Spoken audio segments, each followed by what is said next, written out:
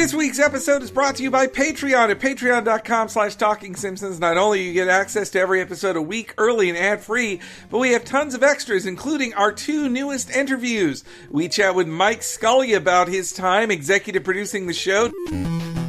I ran it through seasons 9 through 12, which I always characterize as the 4 most consecutive seasons of the show. And we talk with writer Mimi Pond about what it was like to write the first episode of The Simpsons.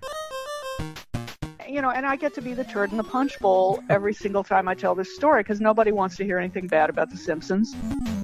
You can find all that and more exclusively on patreon.com/TalkingSimpsons. I heartily endorse this event or product.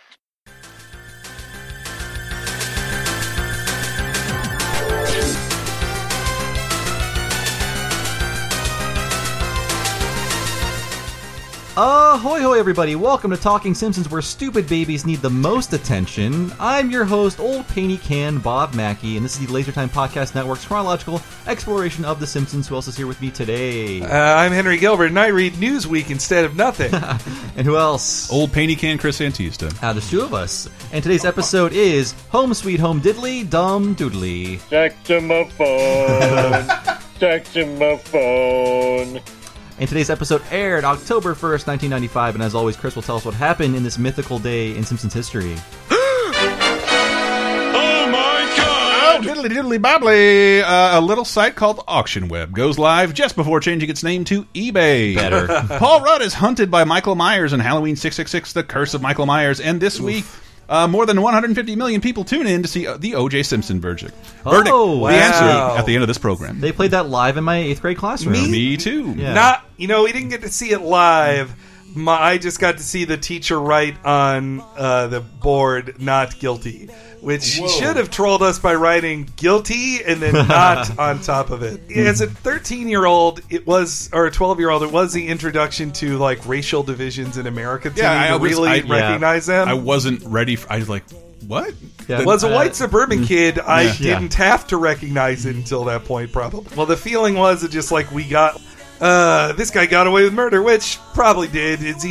There's almost no other person who could have done it. But you know what? Fuck the police, man. That's what I say. I love that song. We talked about it on another show. Like the biggest form of injustice that everybody was okay with was the sentencing he got for stealing his own shit back. That he went to jail for 20 years, and all the world was like, "That is not fair. It seems fair." Yeah, we're down, and now he's out. And I'll propose it again. I did it to Neil Berkeley when Henry and I talked to Neil Berkeley, director of Gilbert. Somebody please make sure you're following around O.J. Simpson with a camera for the first couple months of his release. Call that movie Suicide Watch. Yeah, I just want to see how people treat him. I'm shocked he could even walk around anywhere without being like... Does he have like a spit detector for his food? Oh, God. Oh, man. I would think he just makes his own food all the time. I don't know. But eBay, meanwhile, that was a magical thing, eBay. Like my mom signed up for eBay in 1997 to get her own classic toys she had as a kid to buy back her childhood as we do now. I then used it pretty soon after to buy video games, VHSs of anime, and toys. MST3K and Mr. Show bootleg. Yeah, all the bootlegs are on there. It was beautiful. I've had the same eBay account for 18 years, and I'm still using it. Me too. Me too. And not to get techie, but like, have you noticed yourself using it less with everything else that's out there? Yes, because Craigslist, the Facebook shop. Buyers have never had more power, and that's awful for sellers because they can just fuck you over completely. It's more that like I calculated it as it'll cost me $50 to $100 to get me inside a post office. I just don't want to do that. Yeah. Stamps.com. Bob and I just sold a bunch of stuff on eBay in the last year. It was I made a profit, but when I look back on it, I'm like, boy, that was a lot of time. It was a lot more time than I wanted to give to it. I say it was worth it. That's why the kids were telling me about Let Go. Just have someone pick something up at your house. They'll shave off a couple bucks you might get on eBay. Like, just take it, dude. Fire is the first eBay ever invented. So today's episode is technically the 3rd episode in Season 7, but it is the first episode of the production Season 7 that Bill Oakley and Josh Weinstein ran. It is quite a new era. Gorgeous. It's beautiful. It is beautiful. In a much different tone than the Merkin episodes that preceded this. This is a very, very domestic episode, and as Bill Oakley told us, every showrunner starts with the idea, let's get back to the family. Then in 8 episodes, they get bored of that and do crazy things, and we'll see that Mike next season. Scully told us the same thing, too. Wow. And Yes, this is a major change in style, though you don't...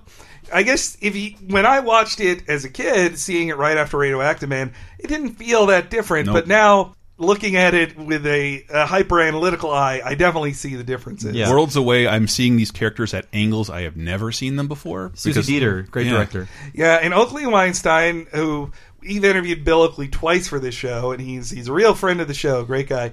Oakley Weinstein started as season 4 writers on The Simpsons, and they were, I think, the first true Simpsons nerds hired in the writing staff.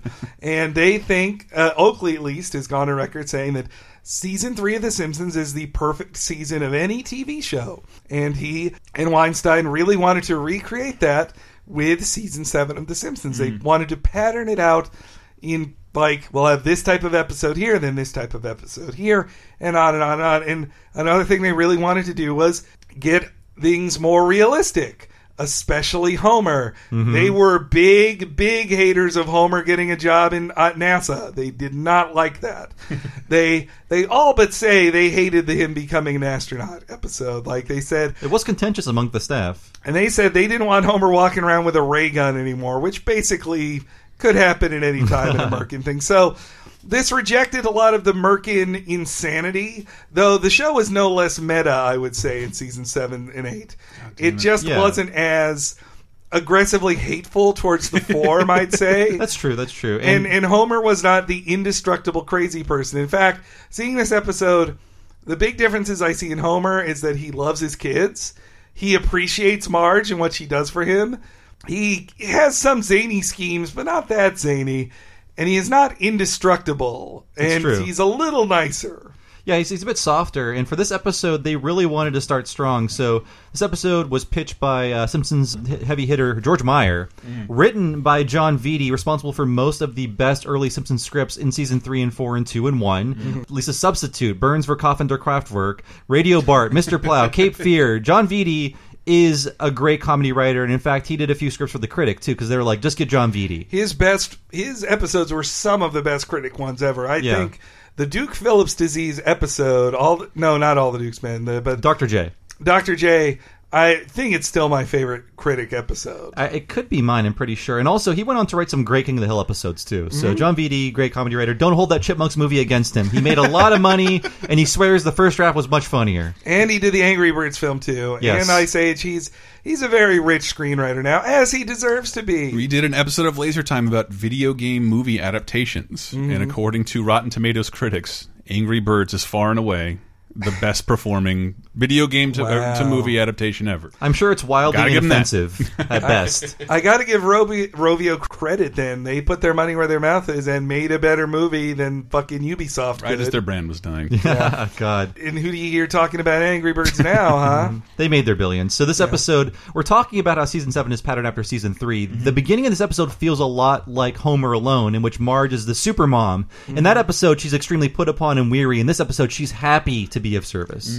Now, keep the lettuce separate until 11:30. That way, the lettuce stays moist and the bread stays dry. Huh? Mom, you fuss over us way too much.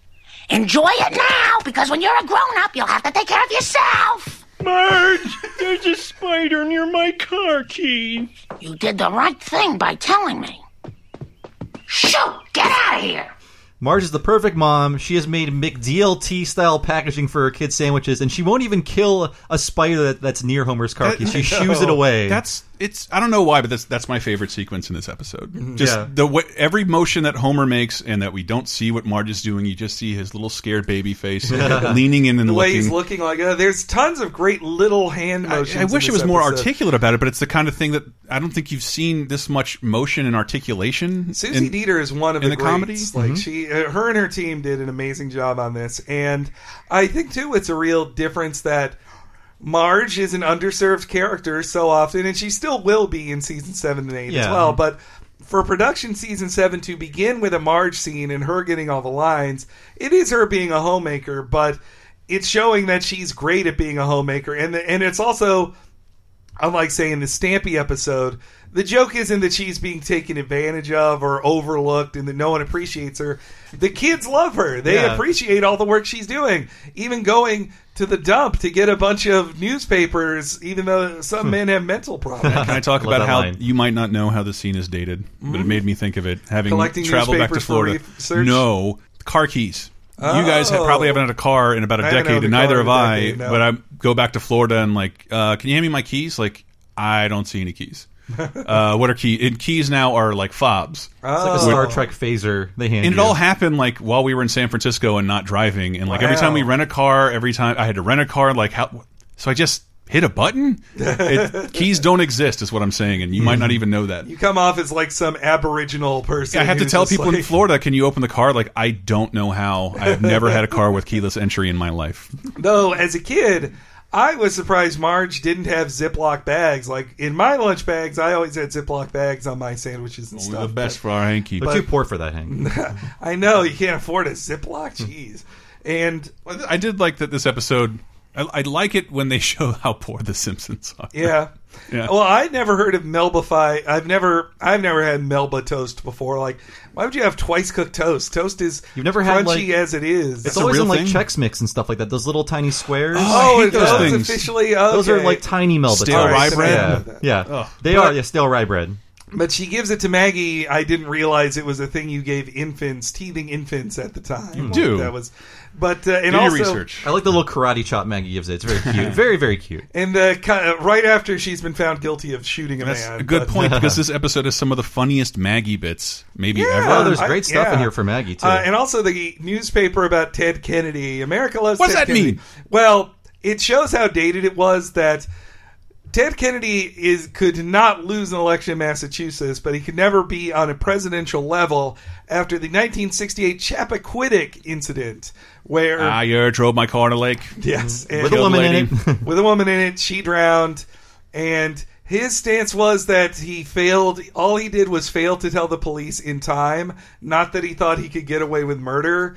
And he said did nothing untoward with this woman, and it wasn't drunk driving, and it wasn't his fault. Ted Kennedy never lost an election. Was this like in the immediate afterglow? Kennedy is not going to lose an election in Massachusetts. Because I found the joke confusing because it didn't seem dated at all. He was really a walking joke at this point, though, in terms of like what to point to when you want to point out a bad Democrat. Like, look at that fat idiot drunk. Look at him with his big head. Yeah, big head Ted. There were 18 different Ted Kennedy jokes on the Critic. Yeah, and pretty much most Quimby jokes are Ted Kennedy jokes. Because he lived, unlike the rest of them who died before their scandals could he lived long enough to die of cancer. Exactly. Yeah, but he'd be alive another like 10 years after this. But still always elected. That's why the joke confuses me because I forgot. I remember the Chappaquiddick thing. I don't remember when that happened. Not going to lose in Massachusetts. But that was the 60s 68. 68 was Chappaquiddick. It's why he would have been the next president had it not been for Chappaquiddick, probably. God. So Homer test drives a very fancy car. Yes. A train. Now that we're alone, Papa Bear has a little honey for his mama bear. Good for a 3-hour getaway at the Mingled Waters Health Spa. Mineral bath, facial massage. How did you afford these? Oh, never you mind. What advantages does this motor car have over, say, a train, which I could also afford? Well, you'll notice how the heated gas pedal warms your feet well. Gently massages your buttocks. Well, Count Homer, shall we discuss the... No, we shan't. Yoink! In a very subtle way, I feel like Oakley and Weinstein are also resetting the budget of The Simpsons. They're now like lower class people. This is the best Homer can treat Marge to is a free 3-hour session at a spa that he gets stolen in a way. Still admire the sweetness of it. It's very sweet, but it's a more realistic portrayal. It's like a very season 3 Simpsons. They're back to their very limited budget and limited means. Something we should all do for our significant other. I believe I test drove a Kia to get a free Lord of the Rings DVD because that was a campaign which you can still find commercials for. The official car of Gandalf. And I did pretty much. We found out we were in college and we would skip school. You are allowed to test drive any car you want, no matter how expensive, and just ask. You can always do it. I imagine they have the right to refuse any customer. Probably, but it's like we had we weren't going to buy a Corvette. but we drove it. But I also see that joke as kind of in contrast to a Merkin era joke, in that that's a scheme Homer's done in other ones too, but Homer would have had a more involved costume. He might have vanished. There might have been more cartoony stuff instead.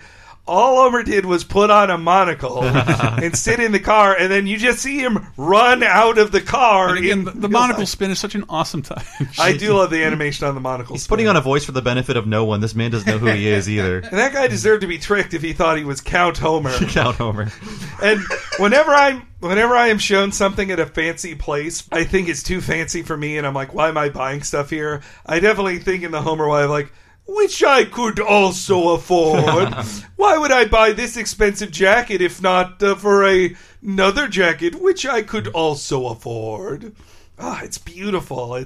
It's one of my most said lines. But again, Homer appreciates Marge. He says, you work yourself stupid for this family. Yeah, he didn't even fuck up. It's just like a sincere appreciation of Marge. Like, he got third stealing in a way, but still it's sincere. This is not the angry monster, food monster that we've seen Homer as. And he's also had his IQ turned up a little bit because that plan actually worked. So I also love a scene when Marge and Abe interact too.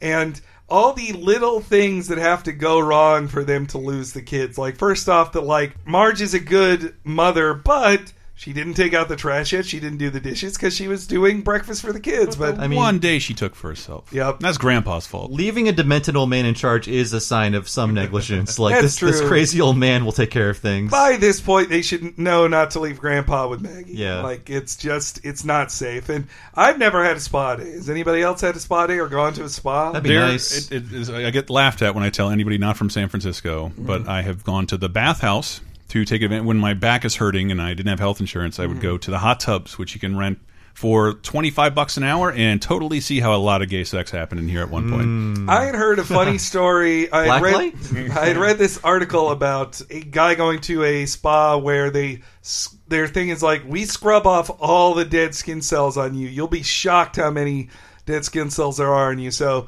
strip down completely, and then a very severe Asian woman scrubs your ass hard all over your body, and you're like, the realization the guy had of like, well, I'm finally clean now, but now I realize I am never clean after a shower, and I'm disgusted with myself at all other times. So yeah, Bart is it's picture day, which this also feels like a nice, not just Marge making breakfast or the lunch for the kids, but also just school picture day is a nice observational, regular life thing for the kids to go through. And tighten those braids, Missy. Hoist your flag, Dooley. Nelson, you look adorable. I feel like punching myself. Bart, stop scratching. You're messing up your hair. Ah! Lice! How on earth does a boy get head lice in this day and age? We bought a wicker basket from Pier 1, and he was passed out inside. Hey, how come I get lice and nothing happens to Millhouse? Oh, so cold.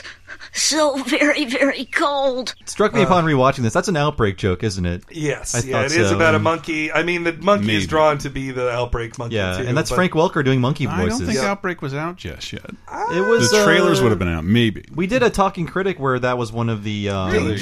dangerous monkeys were definitely in the news. Disease. I brought it up in the news of Talking Simpsons last year. I'm conflating all my stupid podcasts I together. love the Edna animation of her hand, like, lice when her hand shakes like that. The extra shaming of the child is something a teacher should never do. Like, who gets lice? Who gets lice at this age? I've never had lice. I wanted it so bad. There was an outbreak in our elementary school. I did have to go through lice checks at school, just like scoliosis tests. And one day, all the kids got sent home, and there's 4 kids left in every class. And this would have seemed like such a big deal. Like, oh, it'd be so great to get out of elementary school 4 hours early. But there's other things about this reference. Well, so this line here, crazy. So he calls out Pier 1 there, and that is how it is on the DVD and on the FXX app. Yeah, I checked Simpsons World. But on the syndicated version, you'll hear this. We bought a wicker basket from Trader Pete's, and he was passed out inside. What the hell? Wow, I didn't realize that, yeah. Yes, so Pier 1 got mad. Pier 1, which is a real store, or at least was a real store. I triple checked it. miraculously still is. Unbelievable. So Pier 1 Imports, they sell you, crates and barrels. It's a furniture store that's like faux fancy world style furniture. Things are constantly made out of wicker. Yeah, and you'll get a wicker basket there. And so it is presumable you would buy a wicker basket at Trade or at Pier 1, and maybe a monkey would be inside and then attack you. That is what it is. But Pier 1 got mad at that. So in reruns and syndication, they re-recorded the line with Millhouse to say Trader Pete's. A fake store. A fake store. But in re-releases of it, they then have put it back to Pier 1. In the UK, and I think all outside of America, since Pier 1 isn't a brand outside of America, they didn't change the line. But yeah, you wouldn't believe the work it took to find a streaming version of the syndicated version of the show to get that Pier 1. Oh my God, nice job, Henry. The UK people should have their minds blown at this point. Yes. I don't think we have any comparable example of a... Again, one more listen to that. Nothing. We bought a wicker basket from Trader Pete's, and he was passed out inside. You can just tell that the actor is in a different place than before. I gotta say, word of the wise, there's no furniture more uncomfortable than wicker furniture. Sucks. My mom bought a wicker chair once, and it's like, not only does this hurt you, it audibly protests when you sit in it, like, no! crack. Yeah, it always reminds you of how good sitting inside is. Yeah. I think I had a Papasan chair I liked which is the kind of like concave, like half shell. Not me. A good chair should audibly hide the fact that you're masturbating. Always. Gotta have high armrests.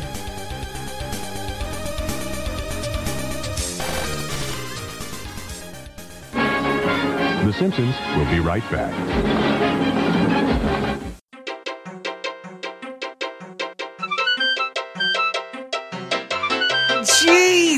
Jesus, we've had a good time on Talking Simpsons recently. Did you know that we had our first 2 ever live shows? Once on January 18th and another time on January 28th, both in San Francisco's SF Sketchfest. They were tons of fun, but do you want to hear them for yourself? Where you can, a week early and ad-free on the Talking Simpsons Patreon at patreon.com/TalkingSimpsons. They'll also be available on the free feed very soon, but if you want them early and hear us talk to Dana Gould and also give our presentation on who the most pathetic man in Springfield is and what Homer's best jobs were, why you can hear it all on our recorded live shows that are available at patreon.com/TalkingSimpsons, alongside a ton of other extras, including our entire episode-by-episode deconstruction of The Critic. The entire first season of Talking Simpsons only available there. Our Futurama Xmas special, and coming soon, our Futurama Season 1 deconstruction as well, will all be exclusively on the Patreon. Do you see how much stuff you get just for $5 a month? And at $10 a month, you get access to even more cool stuff, including our monthly premium video content. You can check all of that out and so much more. Patreon.com/TalkingSimpsons.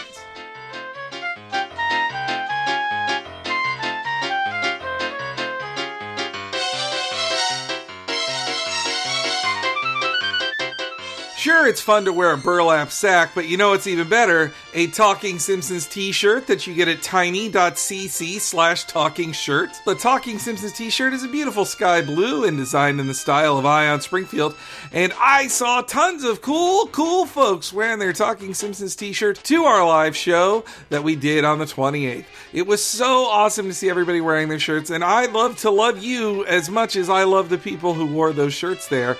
So you just got to go to shirtsickle.com and check it out, or tiny.cc/talkingshirt. It starts at $19.99, comes in tons of different styles, and ships somewhat internationally, so you might be able to get it even if you're not in North America.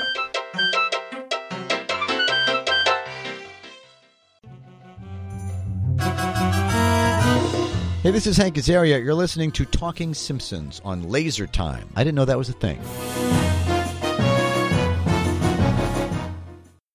Is the world of today getting you down? Well, then why not check in on some of the good stuff that happened this week in movies, TV, games, and more 30, 20, and 10 years ago this very week with our show 30, 20, 10. Here's a clip from 1987.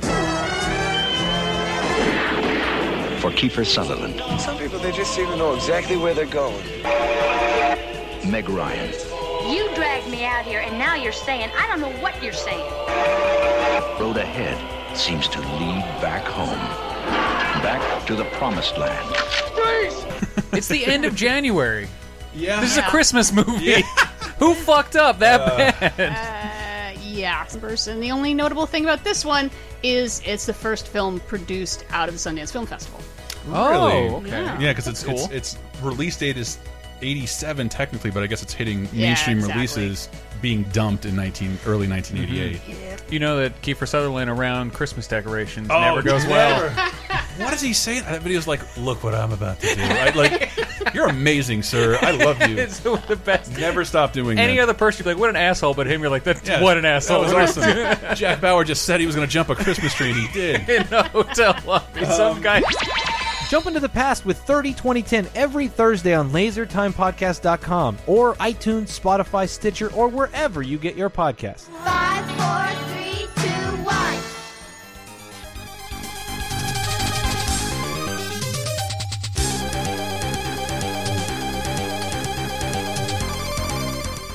Yes, so that's the story behind Bart's lice. So they're fixing him for lice, but Lisa also has some problems. See you in hell, you wingless bloodsuckers!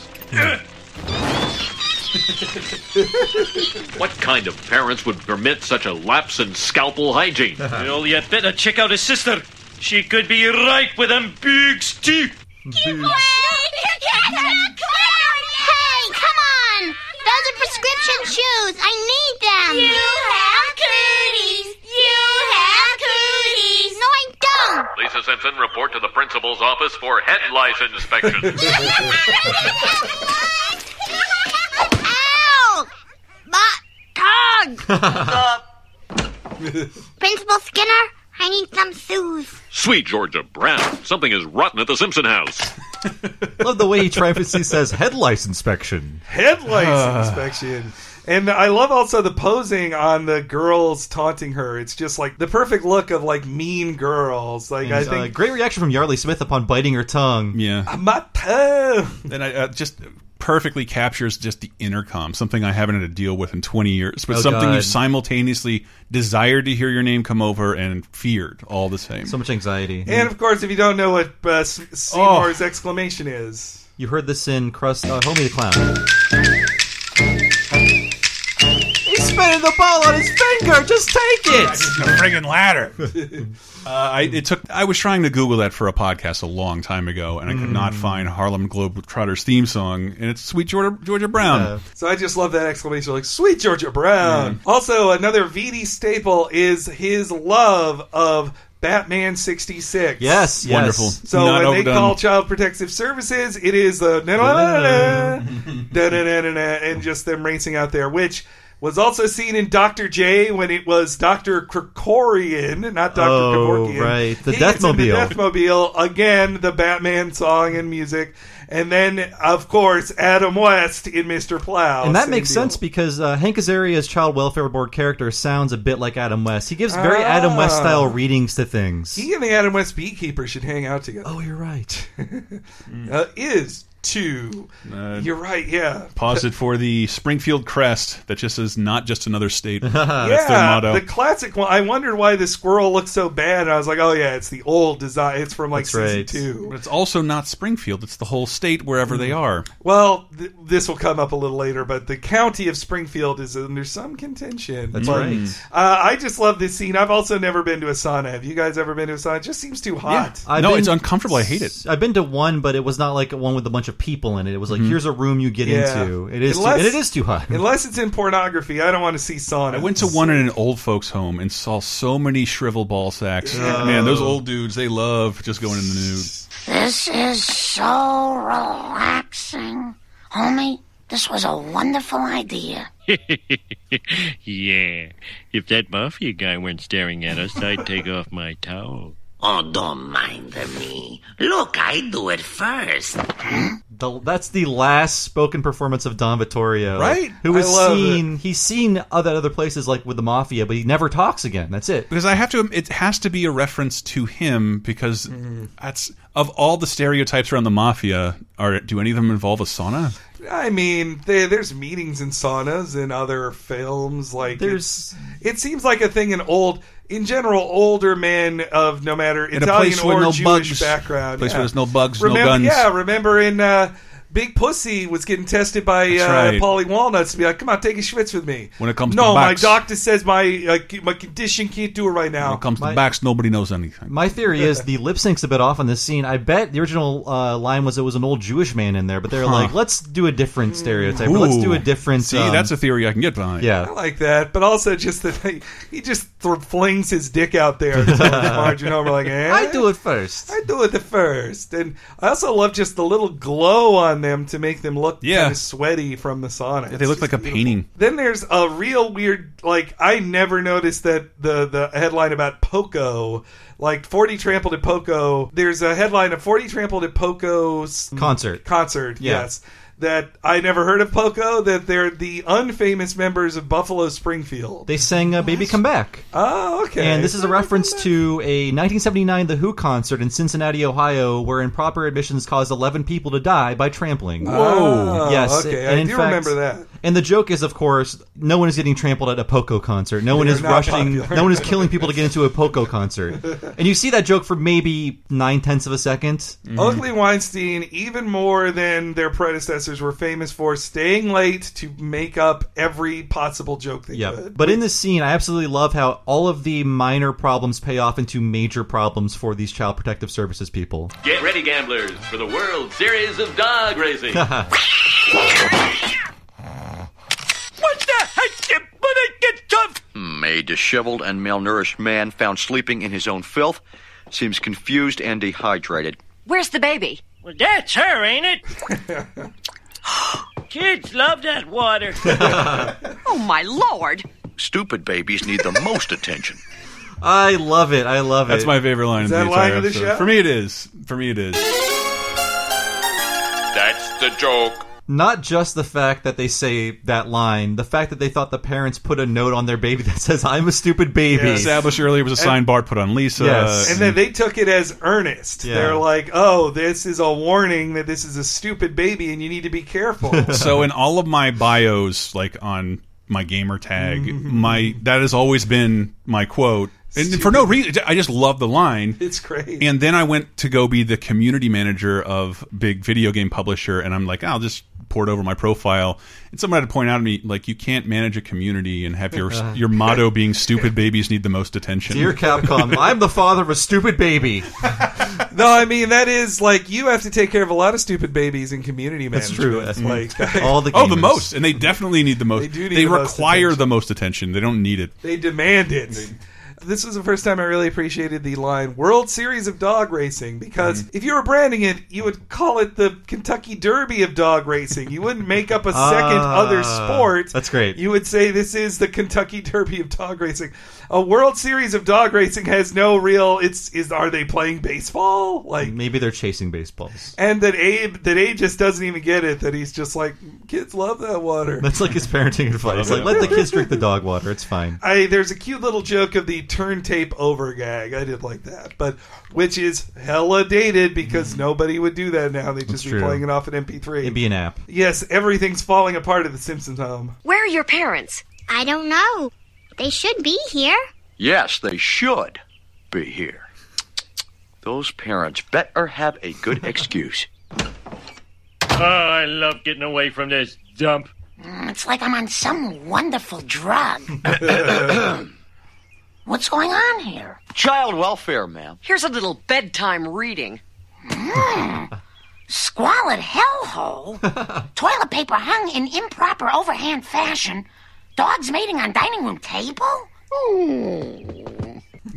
I agree about the toilet paper SLH thing. is fucking dogs all the time. And it's Bitches, like, please. Was she the fastest there? I don't know. They maybe have gotten rid of She's the Fastest by this point. My toilet paper holder in my bathroom, my current bathroom, is a vertical one, so it just sits on it that way. So there's no proper way to flip the toilet paper. Interesting. Yeah, Wow. I don't support this. I'm thinking outside the box. No. I'm Okay, wiping outside the box. Go back to Russia, Bob. Just doing more work. Gravity could be helping you out. I don't know what you're thinking. Well, actually, I kind of alternate between the two. I don't have a specific one, but every time I replace toilet paper, I'm usually thinking of this line. Me too. I don't use toilet paper at all. I lie down in the shower like a knocked out victim in Metal Gear Solid and open my asshole into the shower head.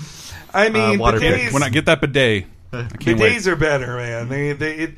We should be washing our butts after every time. Like a paper, Paper doesn't really do the job, guys. Nope. Take a full shower and change your clothes. I got a man shit.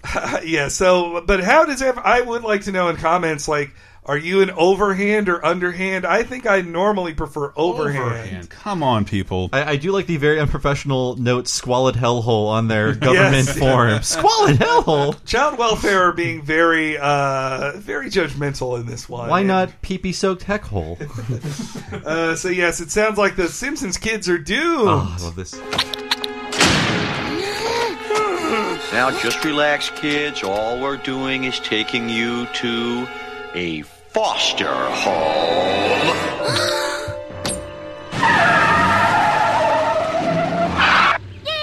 Haley ho! Welcome to your new home, Neglectorinos. That was what my other name choice was. I didn't notice you had old Painty Can't Bob. Oh, it's okay. I love that opening. This episode is one of the best versions of a first act completely unrelated to the second act. Because the premise of this episode is the Flanders raised the Simpsons. But you don't see that coming. Like, you just hear, oh, foster home, what's it going to be? Then immediately, no, it's the Flanders. Like, so two things about this. Matt Groening on the commentary said he pitched the line Abuserinos, and the entire writer's room groaned at him, and he still wants that line in the show. Neglectorinos is funnier. The joke where they pull out of the Simpsons Drive and right into the Flanders Drive reminds me of a very similar joke. I'm not going to say they stole it, but on Strangers with Candy, when Jerry Blank went to live with Mr. Noblet, Stephen Colbert, he was going to teach her how to play the violin or the cello. Yeah, such a fucking good episode. He backs out from her driveway into his in the house across the street. It's even better. Oh, it's even better just because it's live that action. one. Yeah. Oh, man. Well, there's also the great joke of them beating her up, putting a sack over her, beating her up, and putting her in a van, and then driving the van 4 feet to the back to the front of the store. It's a great joke. The school.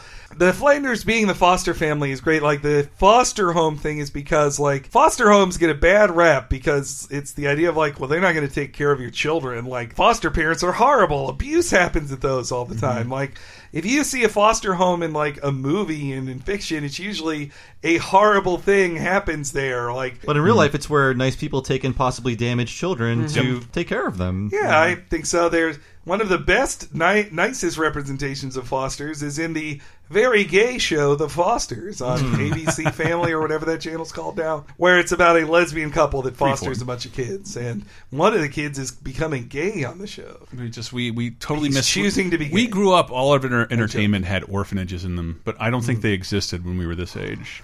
That's because of abortions, Chris. Ah, good. That's true. Good. Or putting the burden on individuals instead of having a state-run institution. No more children who are just dropped off at a convent because they're Be honest, as a kid, orphanages looked awesome. I sleep in a room with 20 of my best friends. This rules. But as funny as these scenes are, I do think they kept track of the emotion in this. Like, you see Marge's pain at losing her children. Like, I'm glad I won't let you. Like, I'm glad it goes on as short as it does because it's like convincing and real. It's pretty painful. Yeah. It actually makes it slightly less painful for them knowing they're at the Flanders as opposed to some stranger's house or in some town they have no clue about. Like, them being next door kind of removes some of the darkness to it. Like, yeah, and they don't make Ned a bad person. I think Maude is probably the worst person in this because she just wants God to punish the Simpsons. But Ned is like doing his best with what he has, I think. We love you!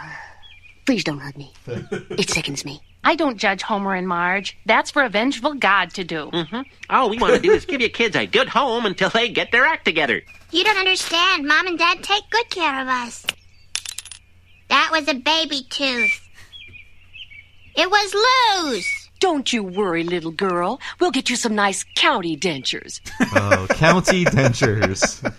And I love, you notice it even more in audio that Lisa just whistles twice there. I never noticed that before. Really so tooth falls out. But I just love that Ned and Maude going like, that's for a vengeful God to do. Yeah.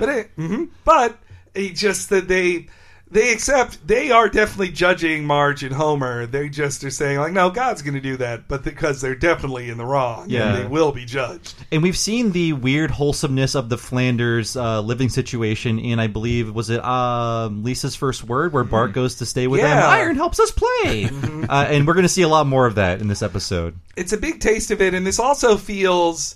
All of these scenes at the Flanders house feel reminiscent of, like, my childhood. If you spent the night at someone else's home and you're like, well, my mom and dad don't do that, or we don't do that at my house. Whether it's even weirder when they're extra religious. But growing up in the South, being at your family's religious, I'm on board. I'm a fan of God and the Bible. My parents just don't ever take me to church unless grandma's in town.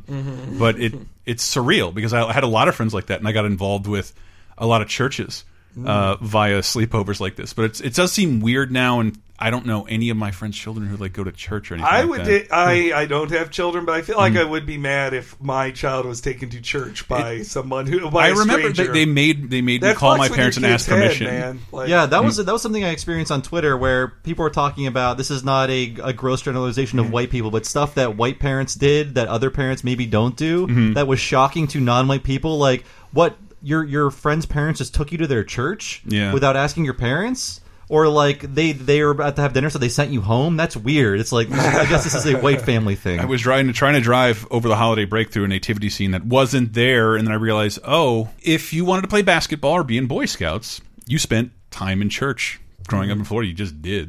And it was your access. And so all the stuff Rod and Todd say and the things in their house are like, it's just weird pangs of memories. Because I did kind of grow up with that minutia around me everywhere but my house. And I do like this little exchange between Homer and Abe, which just let's get Abe out of being very, very bad for the family here. We leave you to kids for 3 hours and the county takes them away? Oh, bitch. He just walks away.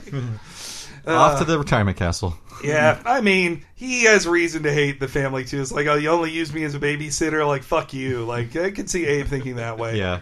Or also Abe just doesn't care. Then Homer strangles a houseplant just because he's mad the houseplant died on him.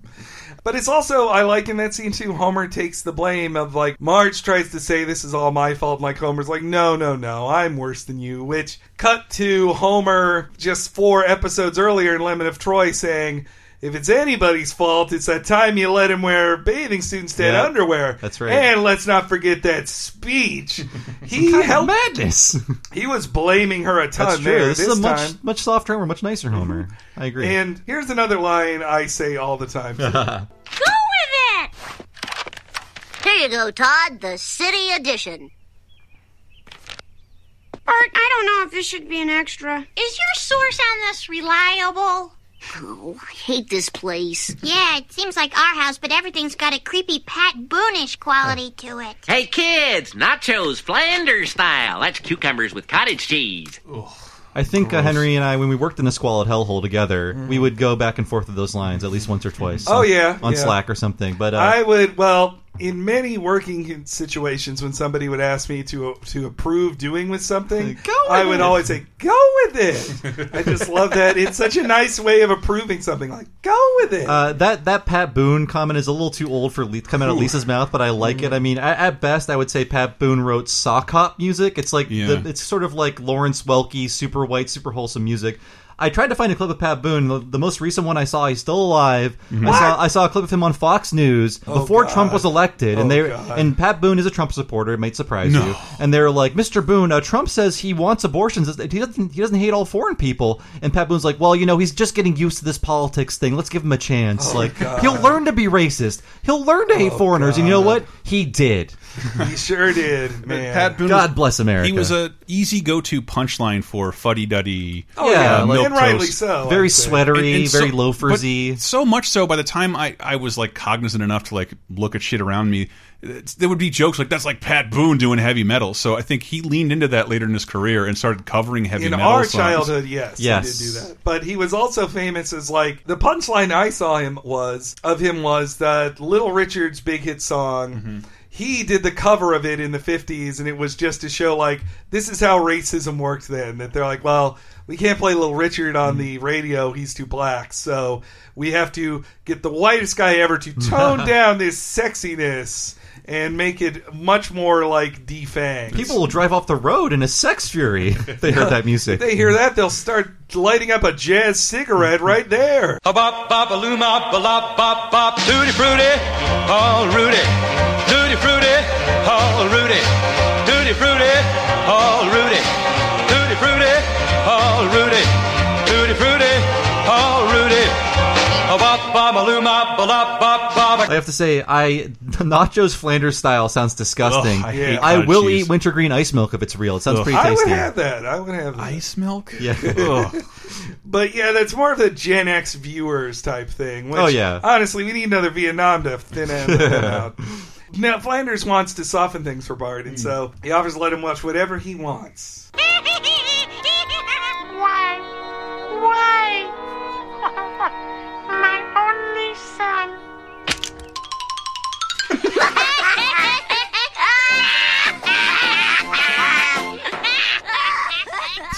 Daddy, what's the red stuff coming out of Kitty's ears? That's just raspberry jam. Dad, should I poke Rod with a sharp thing like the mouse did? No, son. No, sirree, Bob. It's funny that not only does the Itchy and Scratchy cartoon relate to their situation, it's also inappropriately maudlin and dark. Yes. It just ends with my only son. Yeah, but they never had scenes like that before. But also, like the cartoon complainy pants. This is like visualizing what people accuse cartoons of causing children to say. Whereas you grew up with cartoons that would never occur. Should I do what Bugs Bunny does? No. I saw that reading more as like, if you protect kids from this kind of imagery, they won't know how to handle it. So they'll want to imitate it if they see it. They'll never grow up to love RoboCop. They protected Todd for so long that once he finally sees it, it breaks him or exposes him to something that he wasn't ready for. They get a lot of... There has been a number of Todd jokes like that before. Just like, if you give Todd a little bit of the sin he's never allowed, he goes crazy. I don't want any damn vegetables. Exactly. So him reacting to the stabbing with like, I should stab people. It was something too that I didn't get until they mentioned on the commentary that this was the first time Itchy did a crime on top of murdering Scratchy. He stole his TV. That's right. Oh my god. So he didn't even do the trick to just kill Scratchy. He did it to steal his television. And we also have the return of the chick on the bench, as we saw in Sideshow Bob Roberts, who was the pre-Constance Harm female judge. Yeah. I love the sequence. We've always tried to be good parents. Please, I'm begging you, one mother to another. You must have a family. No, I don't care for children. No, wait a minute. Okay, I'm not going to win Father of the Year. In fact, I'm probably the last guy in the world who should have kids. Wait, can I start again? Fathering children is the best part of my day. I'd do anything for Bart and Lisa. And, Margaret? Who? Lady, you got the wrong file. It's Maggie. Oh, Maggie. I got nothing against Maggie. I can see you sincerely want your children back, but you have a lot to learn about being parents. Before I can return your children, you'll have to complete a course called Family Skills. It teaches parents to listen to their... Communication, gotcha. But it's important Listen, yes, I know. But there's more to it than... I have listening skills. Mr. Simpson, would you please... Shut up, Judge. I love that. I love that. Shut up, Judge. This and Tonight are my favorite courtroom moments ever. That shut up thing I feel is a leftover from the Merkin era, where you just end a scene with someone saying "shut up." It's not clever. It's barely funny, but it's just so blunt it makes you laugh. Well, I just love knowing Homer needs so much from that judge, and instead he's going like he should be found in contempt for that. And though that joke there. And also the Constant Harms joke, now that I know that family court is a thing that divorced men really hate, I now see these characters as kind of like a parody of the mean women who force men to pay child support in family court. But that's the only explanation I can think of. Why isn't... What's his name? The judge there... Oh, that's Snyder. Yeah, well, Snyder, it's usually a woman in that they're somehow establishing this is a different... They need to establish this is a different kind of court. Well, I mean, Marge's making a plea like you must be a mother because she's a woman. So I think that's why they have the woman judge in. All right, that makes sense. Yeah, though, I mean, traditionally in family court, which Constant Harm is such a characterization of that, it's something Hollywood writers got very in contact with the more they got divorced and had children. I recommend Mike Cernovich if you want to learn more about family court. Cernovich. He's got the gorilla mindset. There's also a scene, a little cut to a Schwarzwelder statue in front of the courthouse. Oh, right. And that was actually a fuck up by them as Simpsons nerds. What? They thought Springfield is in Schwarzwelder County. It is not. Oh, you're right. It is in Springfield County. This was revealed in Dog of Death. On the dotted line map. On the dotted line map. It is next to Schwarzwälder County, but they remembered it as being Schwarzwälder County, so in front of the Schwarzwälder County Courthouse is a statue of General Schwarzwälder, named after the Simpsons. I prefer it to be in Schwarzwälder County. I think it's funnier that way. I don't think we'd ever heard Maggie's name was Margaret. I don't know if that's always the case. I think that is the first. I don't think so. And it's another runner where from the very beginning of the show, Homer forgets Maggie exists. Later in the show, he wishes he had something to miss about her. So like Maggie's very much a non-entity in Homer's world still. And it's great that they then cut to Ned playing with her, which I gotta say, his peekaboo looked pretty fun. Yeah. Like, he's wiggling his mustache like... Again, big credit to Susie Dieter and the animation team. Like, they didn't need to wiggle his mustache at the Peekaboo ICU, but it should look fun. That should be like, oh, Ned's good with babies, too. Yeah, wow, even though what a Bart and great Lisa guy. are weirded out by the changes, Maggie is adapting very well. Yes, I also love them being grossed out at honey on pancakes. I've never had honey on pancakes. Jam I've had on pancakes, not honey. And same with news. The Newsweek instead of nothing line is great because it should be Newsweek instead of Time. At the time... It would seems like, well, you had one of those two weekly magazines that were the most read in America, Time Magazine or Newsweek. Now no one reads anything. That's true. But the joke was that at The Simpsons, they don't read anything either. But you're supposed to think Lisa's going to say they read Newsweek instead of Time here. Homer did read US of A Today. That's Number true. 2 is number 1. And also, he loved reading Digest. That's true. But one I episode. I think that's when he stops. If he has to pay for a periodical, then he won't like it. I also think Maude's character is very well summed up in wanting unflavored ice milk. I think that's very Unflavored for me. Unflavored for me. This episode did make me miss Maude. I miss that. But meanwhile, the Simpsons are in family skills class. Mrs. Skinner, why are you here?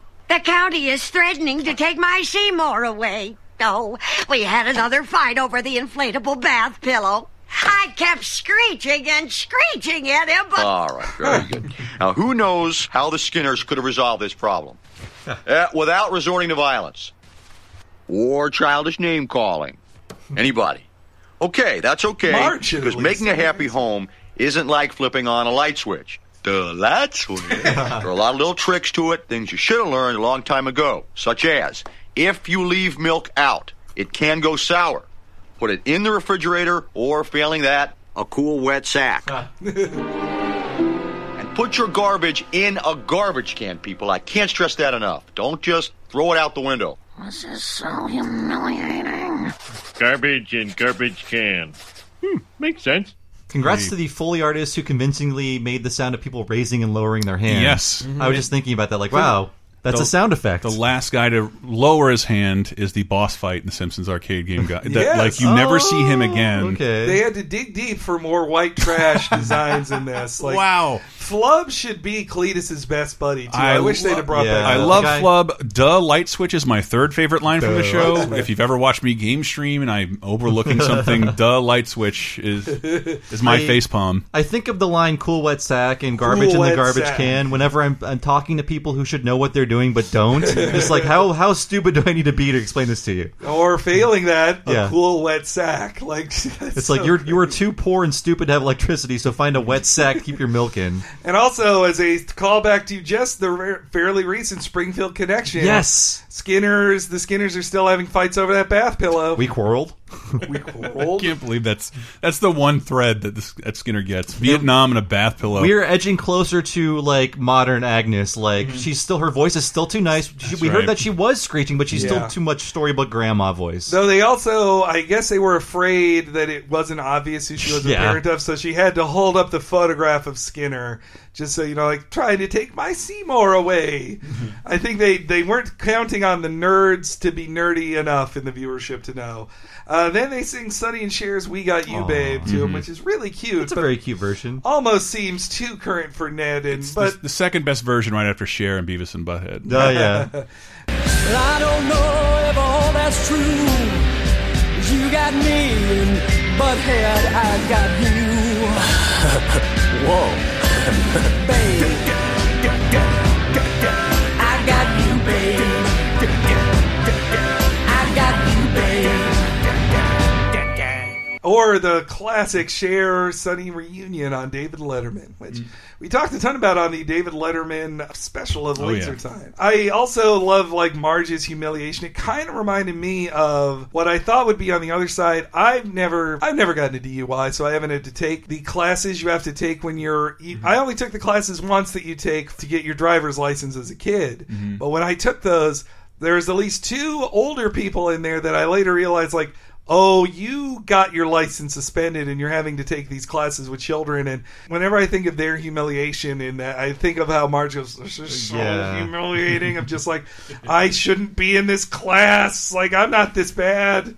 But Homer and Marge are seeing the pain that they have to go through, but they got to do it. I don't love saxophone. I don't think it's particularly funny, but the opening quote of him singing into the saxophone is pretty cute. I knew a guy who was dating my girlfriend's roommate. Beautiful man, not a lot going on upstairs. He found 2 things in the world funny. Jim Carrey's reaction to Black Babies and Me, Myself, and Irene. We just watched that scene over and over again in saxophone. Only that scene is like he's like, oh, the Simpsons saxophone. Like, what? Like, that's all you know. All he liked about it ever, saxophone. I know it's a comedy classic and we've all seen it 1,000 times, but what is that scene? I've never seen this movie. Like, Jim Carrey's wife gives birth to 3 black children. Okay, and the joke is that he can't possibly be the father, but he has to pretend he is the father and just treats he says them wow as like his 9 own times. Son. Like, yeah, it's like, wow. And he raises those kids, all of which grow up to be giant black men who treat him as a father, and it's really sweet, actually. Like, Anthony Anderson is the only of the famous of kids I recall. The father is the little person from Bad Sam. Oh, that's right. Yes, yeah. Me, Myself, and Irene is not a bad movie. It's a good movie. But anyway, I also like that compared to previous seasons, this act break ends on real emotion of them missing their kids and getting the letter from them. I like Homer's disappointment at the Todd Smells headline. I already know that. I know that. And I also like the bit of like, I wish there was something I knew about the baby I could miss. Yeah. And then the way, though, I took it as another joke of Marge saying, you mean Maggie? And Homer goes, yeah. Like, the one thing he knows now, like, oh yeah, it's Maggie. Yeah. Now I remember something that I can miss. Like, it's beautiful. So Homer, this was almost my line of the show. And this is also a very historic moment in the shows, too. Okay, let's see if we've learned anything. I want you two to simulate a typical household problem. Go. Papa, I cut myself on the screen door again. Why, you cotton picking!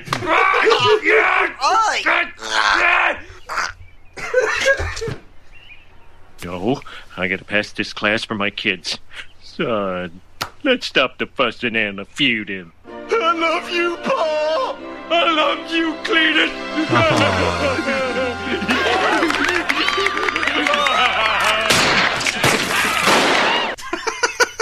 That's great. And yes, Cletus, for the first time we hear his name, although he sounds even more inbred in this one. I cut myself on the screen door. If you think of modern Cletus against, hey, Mo, look at that point, and to this, oh, I'm Cletus. It's such a different characterization. They say it on the commentary that he forgot how to do his Cletus voice. He hadn't done it in a little bit. So. This sequence made me Google too many things. Because another thing that Simpsons has given to us is the shorthand for any redneck being Cletus. And I was like, that can't be. There's got to be some other basis for his name.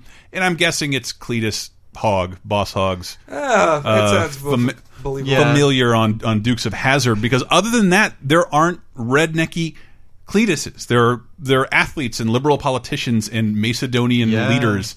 Cletus has no basis as a redneck other than like Boss Hogg Jr. or Cletus Spuckler. I don't know when that came along, but it was probably like 8 or 9. Maybe. Probably took another couple of years. But in the he'd always been slack-jawed yokel in the scripts, just like how Snake had always been Jailbird, and so that's why later in this season.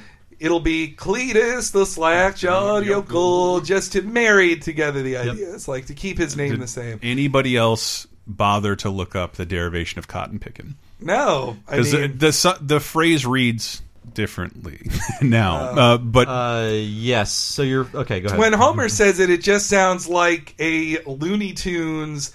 Like cotton picking rats are fast and varmint. In some of my research, Bugs Bunny helped popularize the term because it definitely had a shitload of racial connotation. I would think picking cotton has a certain context in America, but not. Hey, anyone can pick cotton. Yeah. Like something. It made me remember this thing. I think the South did to children to help realize the horrors of slavery, we would have to go pick cotton. And it was fucking hard as shit. And it hurts like a motherfucker. And it takes for fucking ever. And you have to bend down. And it hurts to... The plant will hurt you. It's got thorns on it. It sucks. And so they would make us do that. Like, I think once in elementary school, all the kids had to go pick cotton. But I think it did become in movies synonymous for hard worker or low, like hard work. If you're in the fields, you are a lesser skilled hand. Like, anybody can pick cotton. It's just, it's definitely a lower class connotation too. And this year, it just like, I wish Homer had picked a different word choice, because it's not so much synonymous with rustic living to me. I always took it as just Looney Tunes swearing, like of just which perhaps Mel Blanc meant something different. Maybe they'll replace that with Razafrackin'. Yeah, Razafrackin'. But just the interaction between Cletus and Homer is so great that Cletus is very much into as well. It's like, yeah, I'm your son. Like, cut my thief on the screen door.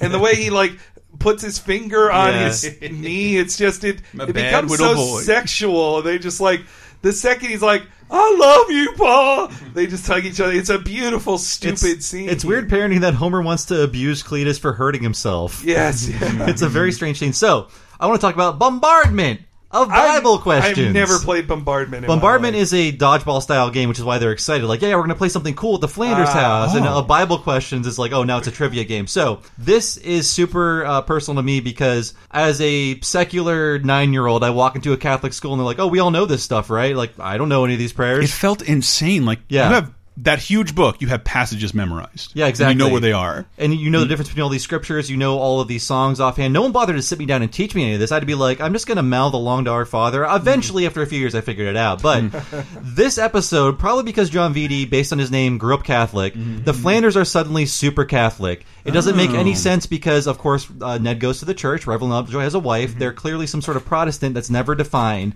But there's a lot of Catholicism in this episode, including a baptism, which does happen in other religions. But there's a lot more Catholicism wrapped up in these scenes. So they're choosing a Bible to use for the Bible trivia game, and they choose the Vulgate of St. Jerome. Ooh. That was the Catholic Bible, the Latin Catholic Bible. That was the standard Bible.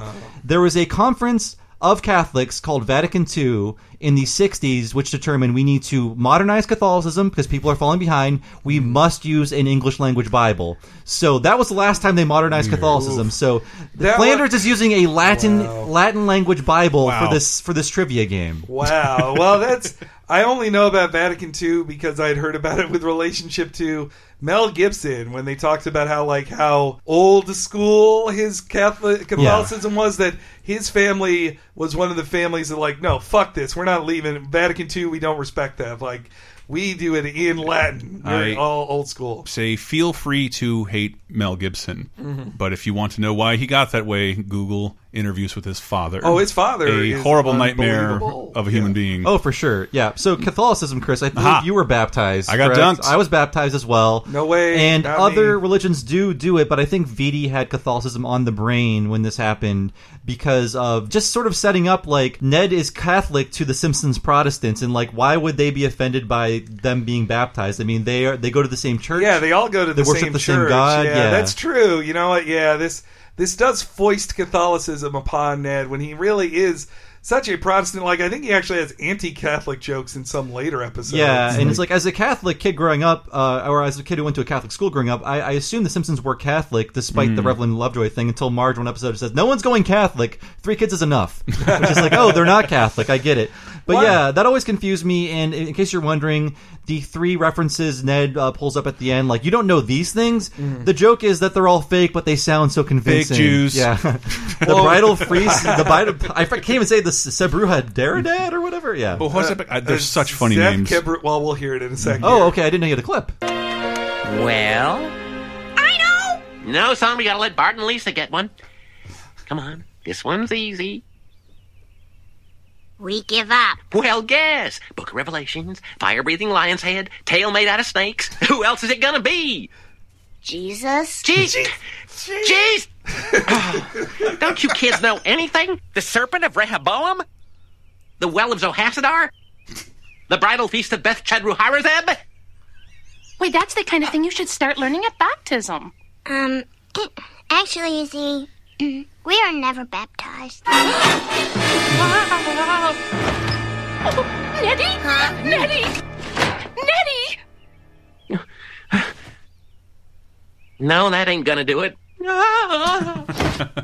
I want to say, like, the Simpsons are just, like, they never define what Christianity they are, but it feels like they're more, like, Lutheran or Episcopalian or Methodist. Or definitely not Southern Baptist. Yeah, but like, I grew up in, like, mega Catholic world in my neck of the woods, so, like, all of this stuff really spoke to me. That was only really in this episode. Well, I do know that Rehoboam is a place in Israel. Yeah. Did anybody else look up the Bible quote on the wall? No. There's a Bible quote when he calls Reverend Lovejoy that's in the back. 1 COR 6911. I thought it would be like a license plate fucking Pixar reference. Corinthians. Or as the president would say, 1 Corinthians. Because he knows his Bible. He knows it so well. It's his favorite book. And I looked up the quotes, and I find this a much more bizarre joke now, unless it's totally random. And maybe I got my research wrong. What are the verses? It was 1 Corinthians 6 to 9. Oh, man. No, 6, 9 through 11. I forget how this all works. Or do you not know that wrongdoers will not inherit the kingdom of God? Do not be deceived. Neither the sexually immoral, nor idolaters, nor adulterers, nor men who have sex with men, nor thieves, nor the greedy, nor the drunkards, nor slanderers, nor the swindlers will inherit the kingdom of God. And that is what some of you were, but you were washed, you were sanctified, you were justified in the name of the Lord Jesus Christ in the spirit of fire God. It sounds like a reference to baptism? It is, that washing and but sanctifying it's is one of baptism. 3 specific controversial passages in the Bible that make reference to homosexuality. I see. And that's why I was like, ugh, I don't think people were talking about them. The other one being Leviticus, which is popular, men lying down with another man. And it's a book of rules for, like, desert people. I'm not here to shit on your... Leviticus is a shitty book. I'm not here to shit on your religion. The passage, the best explanation I saw of this, especially I'm defending the Bible against people who would call it anti-gay. So keep that in mind. Leviticus is a passage about hygiene. The parts about man lying down with other men is in a passage with leprosy and menstruation. And it refers to how you treat patients or hospital visits. Yeah, and it's like none of the science is very sound. Being even when it was written, it's like, if a woman is menstruating, make her live on a rock. Leviticus is also full of rules of how to own slaves as well. Like, so. And this passage specifically, because I didn't know about this till a couple of years ago, men who have sex with men is a direct reference to the hedonism of the Romans. Because homosexuality was not a sin, not a bad thing, but it defined the aristocracy who was oppressing pretty much everybody else. Just an example of, like, one of the hedonistic so things. So Corinthians, is it New Testament or Fuck if I know. That's New Testament, bros. Okay. But New Testament. It's just what I'm also trying to point out, the Bible doesn't hate gays. Odds are your church does. Yeah, and well, I mean, the Bible is just vague enough. You can mean it to mean anything. You can make that mean anything, but, like, this is who they're talking about. The sexually immoral, the people having sex with fucking children, which that's what they were doing. The idolaters building all these idols of different gods. That's who they're referring to. Okay. Sorry, I mean, all this stuff, like, like slavery, all these horrible things were supported by by readings of the Bible. Like, it's a book. The few of you who aren't dead are not allowed to use the Bible as an excuse to oppress or gay people. That's not happening anymore. All right, but so yes, this is another thing they brought back in their seasons, like the panicky call from Ned to Reverend Lovejoy, which we really hadn't seen in seasons 5 and 6. It's the first appearance of Lovejoy's trains. I the believe trait it they gave is. him. Yeah, I love it. I love it. Both of these would pay off into the Listen Lady episode, which always gets overshadowed by Mr. Sparkle from the same episode. Jeepers, H crackers. I better call a reverend. Ned Flanders is on the phone. Hello, Ned. Reverend, emergency. You see, Simpson kids. Baptism. Doodly-doodly. Ned, have you thought about one of the other major religions? They're all pretty much the same. Damn Flanders. Looks like I'm going to have to baptize you myself.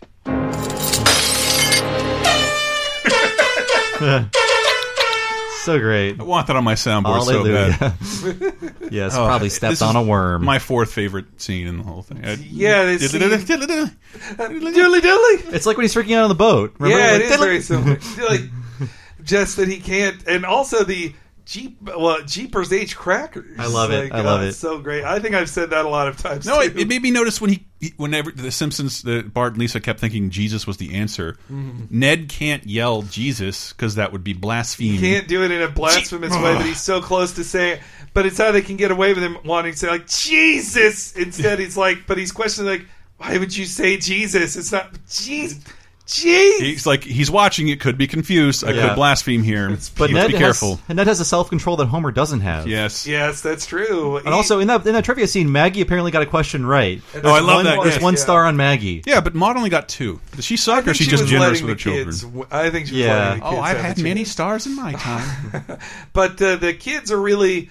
Well, the kids are really upset, but they apparently can't stop themselves from being baptized. And this is a very creepy scene that I forget is officially the second word she's ever said.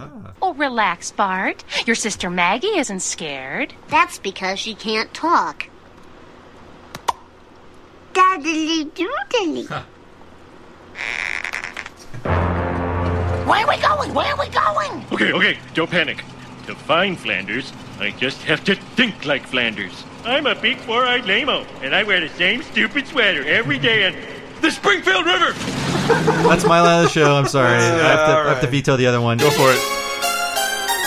That's the joke. I once read a blog post about how this is the most complex and funny Simpsons joke just because of the levels it works on. It's like, Homer has to think like Ned. Ned would not think that about himself. And then that information would not lead him to the river. It's like all these great things that just pay off at the end. And yet it is correct about where they are. And that he's right about it. Place where they're at in the river that brilliantly solves the dilemma for the writers of how to get Homer and Marge to the exact spot of the baptism. And we mentioned John Vitti and Batman. This feels like a Batman solving like a Riddler puzzle. Like, wait a minute, old chum. To the blank. Yeah. So that's how it would seem at first, old chum. But actually, that's so true. That and just that shows that Homer is actually an amazing profiler. It's like, I can think exactly like him. And wear stupid sweater. Same stupid sweater.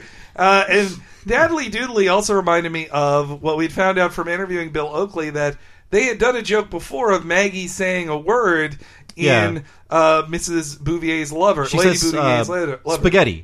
And the joke is that, and nobody cares because it's like, you said your first word already. But then it was cut from the airing, which Oakley was even surprised to hear it didn't air. But perhaps Groening had veto power on them in season 5, but now in season 7 they're like, no, we're keeping this in. Yeah, I don't think that was animated. That's not in the deleted scenes of that season. Yeah, I know. Even though Oakley said he was sure it was still in there, he was shocked to hear from us it wasn't. I bet it was recorded. That's probably why. A nice little Exorcist reference. Yeah. And I just went to the wiki to check, and they credit Yeardley Smith as the voice of Maggie here, and I hear That's Nancy. Wrong. That's Nancy Cartwright. Yeah, it really sounds like Nancy. Why we're here, people. As a Simpsons mega nerd who does this show, I am so mad when I see a mistake on the wiki. I will not correct it. That's too much work. I'm like, no, you're wrong, sir. Tisk, tisk. What if they paid you? Yes. Oh, they used to. Whoops. So then they're about to baptize them, and Homer arrives just in time. And so you do get some classic Homer taking injury, but it's a little more realistic than other times. That feels a lot like the Springfield Gorge fall, especially like the close-up on his head as he hits everywhere on the way down. Totally. And then we get Homer. My favorite animation of the whole episode is the overdone horror movie. That's what's really bugging me, because I feel it that's feels so too specific. And I know it's not Creature from the Black Lagoon because I watched that recently. I mean, it feels like one of a million MST3K movies I saw, like even Blood Waters of Dr. Z, which it definitely is not a reference to that, I don't think. No one saw that film. But the holy water burns Homer, too. I want to believe it's a very specific monster movie reference, and I would love to find that out, but I'm also very happy with it just being overdone and silly. And just the overacting on both Homer's reaction to being touched by it and then just the extra look on his face. You can hear some of it at the end of this clip.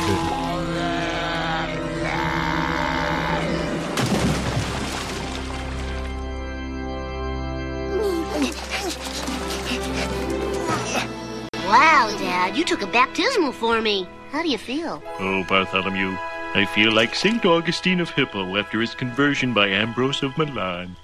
Wait, Homer, what did you just say? I said shut your ugly face, Flanders! Fair enough. It is fair enough, because like you said about taking kids to church, how dare you baptize another group? That's so weird. Cross the line. This is unforgivable on the Simpsons part. Like they kind of have to run away done. from it because they're like, well, the Simpsons, instead of walking away from the Flanders, this scene should end with Homer and Marge going like, what the fuck is wrong with you? You can't baptize our children. They're just too happy to have the kids back. And I have to say, St. Augustine of Hippo and Ambrose of Milan are real, but they're from the 5th century, so I say old news.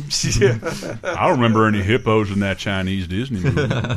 So then it's between Bart and Lisa immediately come back to the Simpsons fold, but Maggie has a moment of questioning. I love that shot of Homer with the frog jumping out of his pants and all the dead trees behind That's there. great. It's so beautiful. Is there a sunset when Marge is looking off to Maggie or something? Yes, it's beautiful. Yeah, Oakley and Weinstein point out a lot of their shows end with the sun setting. And Which I love an orange Simpson sky. Yeah, it doesn't happen a lot. Well, it's also cute to see, like, Marge's arrival and when Maggie chooses her really reminds me of in the Rancho Relaxo episode, Maggie's excitement at seeing Marge. It all feels very retro in that way, which is weird to think in season 7 there being a retro episode of The Simpsons. So yeah, it opens with a Homer Alone reference and closes with a Homer Alone reference. It's true. Or like, I guess, borrowing or, reflection. Oh, Maggie, you're a Simpson again. They all embrace. So what was it like at the Flanders house? Yeah, give me all the dirt. Let's see. Dirt. Dirt. Well, there wasn't really much dirt. There was a bunch of old paint cans in their garage, though. Old painty can Ned. I always knew he'd keep his old cans of paint. I love that last Marge line. Yeah. How do you like that? And then Marge gets the first and last words of the episode. Yeah. A pretty rare thing for Marge, but I just love that. How do you like that? So, man, just a great kickoff to the Oakley and Weinstein reign of The Simpsons, and it's going to be hard because I love season 6 so much now, just coming fresh off of it. But we're getting into their tone, their jokes, and I'm feeling at home again with this kind of humor. I really love this episode. It feels so different after really you had a two-parter that was basically a Simpsons movie. Then you have Radioactive Man, which is Hollywood comes to Springfield, so also major stakes. This is so much smaller. It pretty much doesn't leave Evergreen Terrace, like those two houses on Evergreen Terrace. That's right. Like, doesn't leave the block except for the spa. Yeah, it's a very small episode. World altering, but doesn't leave Evergreen Terrace. But emotions are what matter most in this. It brings emotions back to the forefront, which, not to say like Merkin had some real emotional episodes, but more often he was into insanity, which was amazing, like in, say, Homie the Clown. Like, that episode has no emotion to it, but it's hilarious throughout. This is a really good balance, though. Yeah. They found a better balance in this episode, and I think definitely they were smart to get John Beatty back. Oh, for sure. He did a great job. As a ringer. John Beatty, only other stuff he'd been writing at this time is the clip shows Under Duress, where they're like, you signed a contract, Beatty. You're the clip show writer. We'll see you next year. And though, I mean, this season is also home to the best clip show, 138th episode spectacular. So much better. Can't wait for that. So I'm looking ahead at the list. A really great season. Some of them I mixed up with like, I thought that was season 8. Like, I thought 22 Shorts was this next season. Not this one. 7 is so good. I'm so looking forward to doing the rest of these, everybody. So thanks for listening, folks. I've been your host, Bob Mackey. You can find me on Twitter as Bob Servo. My other podcast is Retronauts. It's a classic gaming podcast every Monday with an occasional bonus episode on Friday. Go to retronauts.com and look for Retronauts in your podcatcher of choice. We've been around for 11 years, so my recommendation is find a topic that interests you, and I bet we've done it. Find that episode and listen, and I think you'll subscribe, and I think you'll like it. So, yes, thank you so much for listening. And be sure to follow me on Twitter as HENERAYG, where I talk about tons of cool stuff. And you should also know that we just did 2 really cool live shows, and we got more cool stuff coming, and you'll hear about it on my Twitter account. Also, though, this is supported at patreon.com/TalkingSimpsons, where we have, so many exclusives and more to come to. Bob and me, and we're working on tons of extra stuff. Just finished off The Critic, Talking Critic. You can listen to all of that, and more are coming soon. Oh, hi. I want you to listen to Laser Time. That's all I want. Listen to Laser Time or Video Game Apocalypse, our weekly video game show, or 30-20-10, our weekly look back 30, 20, and 10 years ago to that week in history, which occasionally has The Simpsons in it. It would be 98, so that'd be Season 9. Season 9.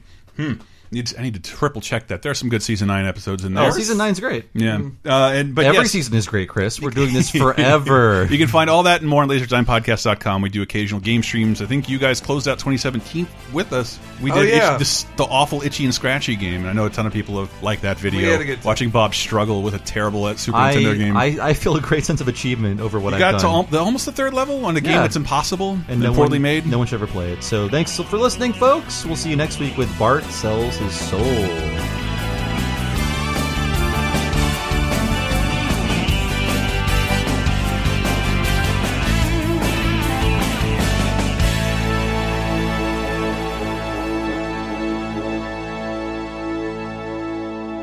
Wow, infotainment.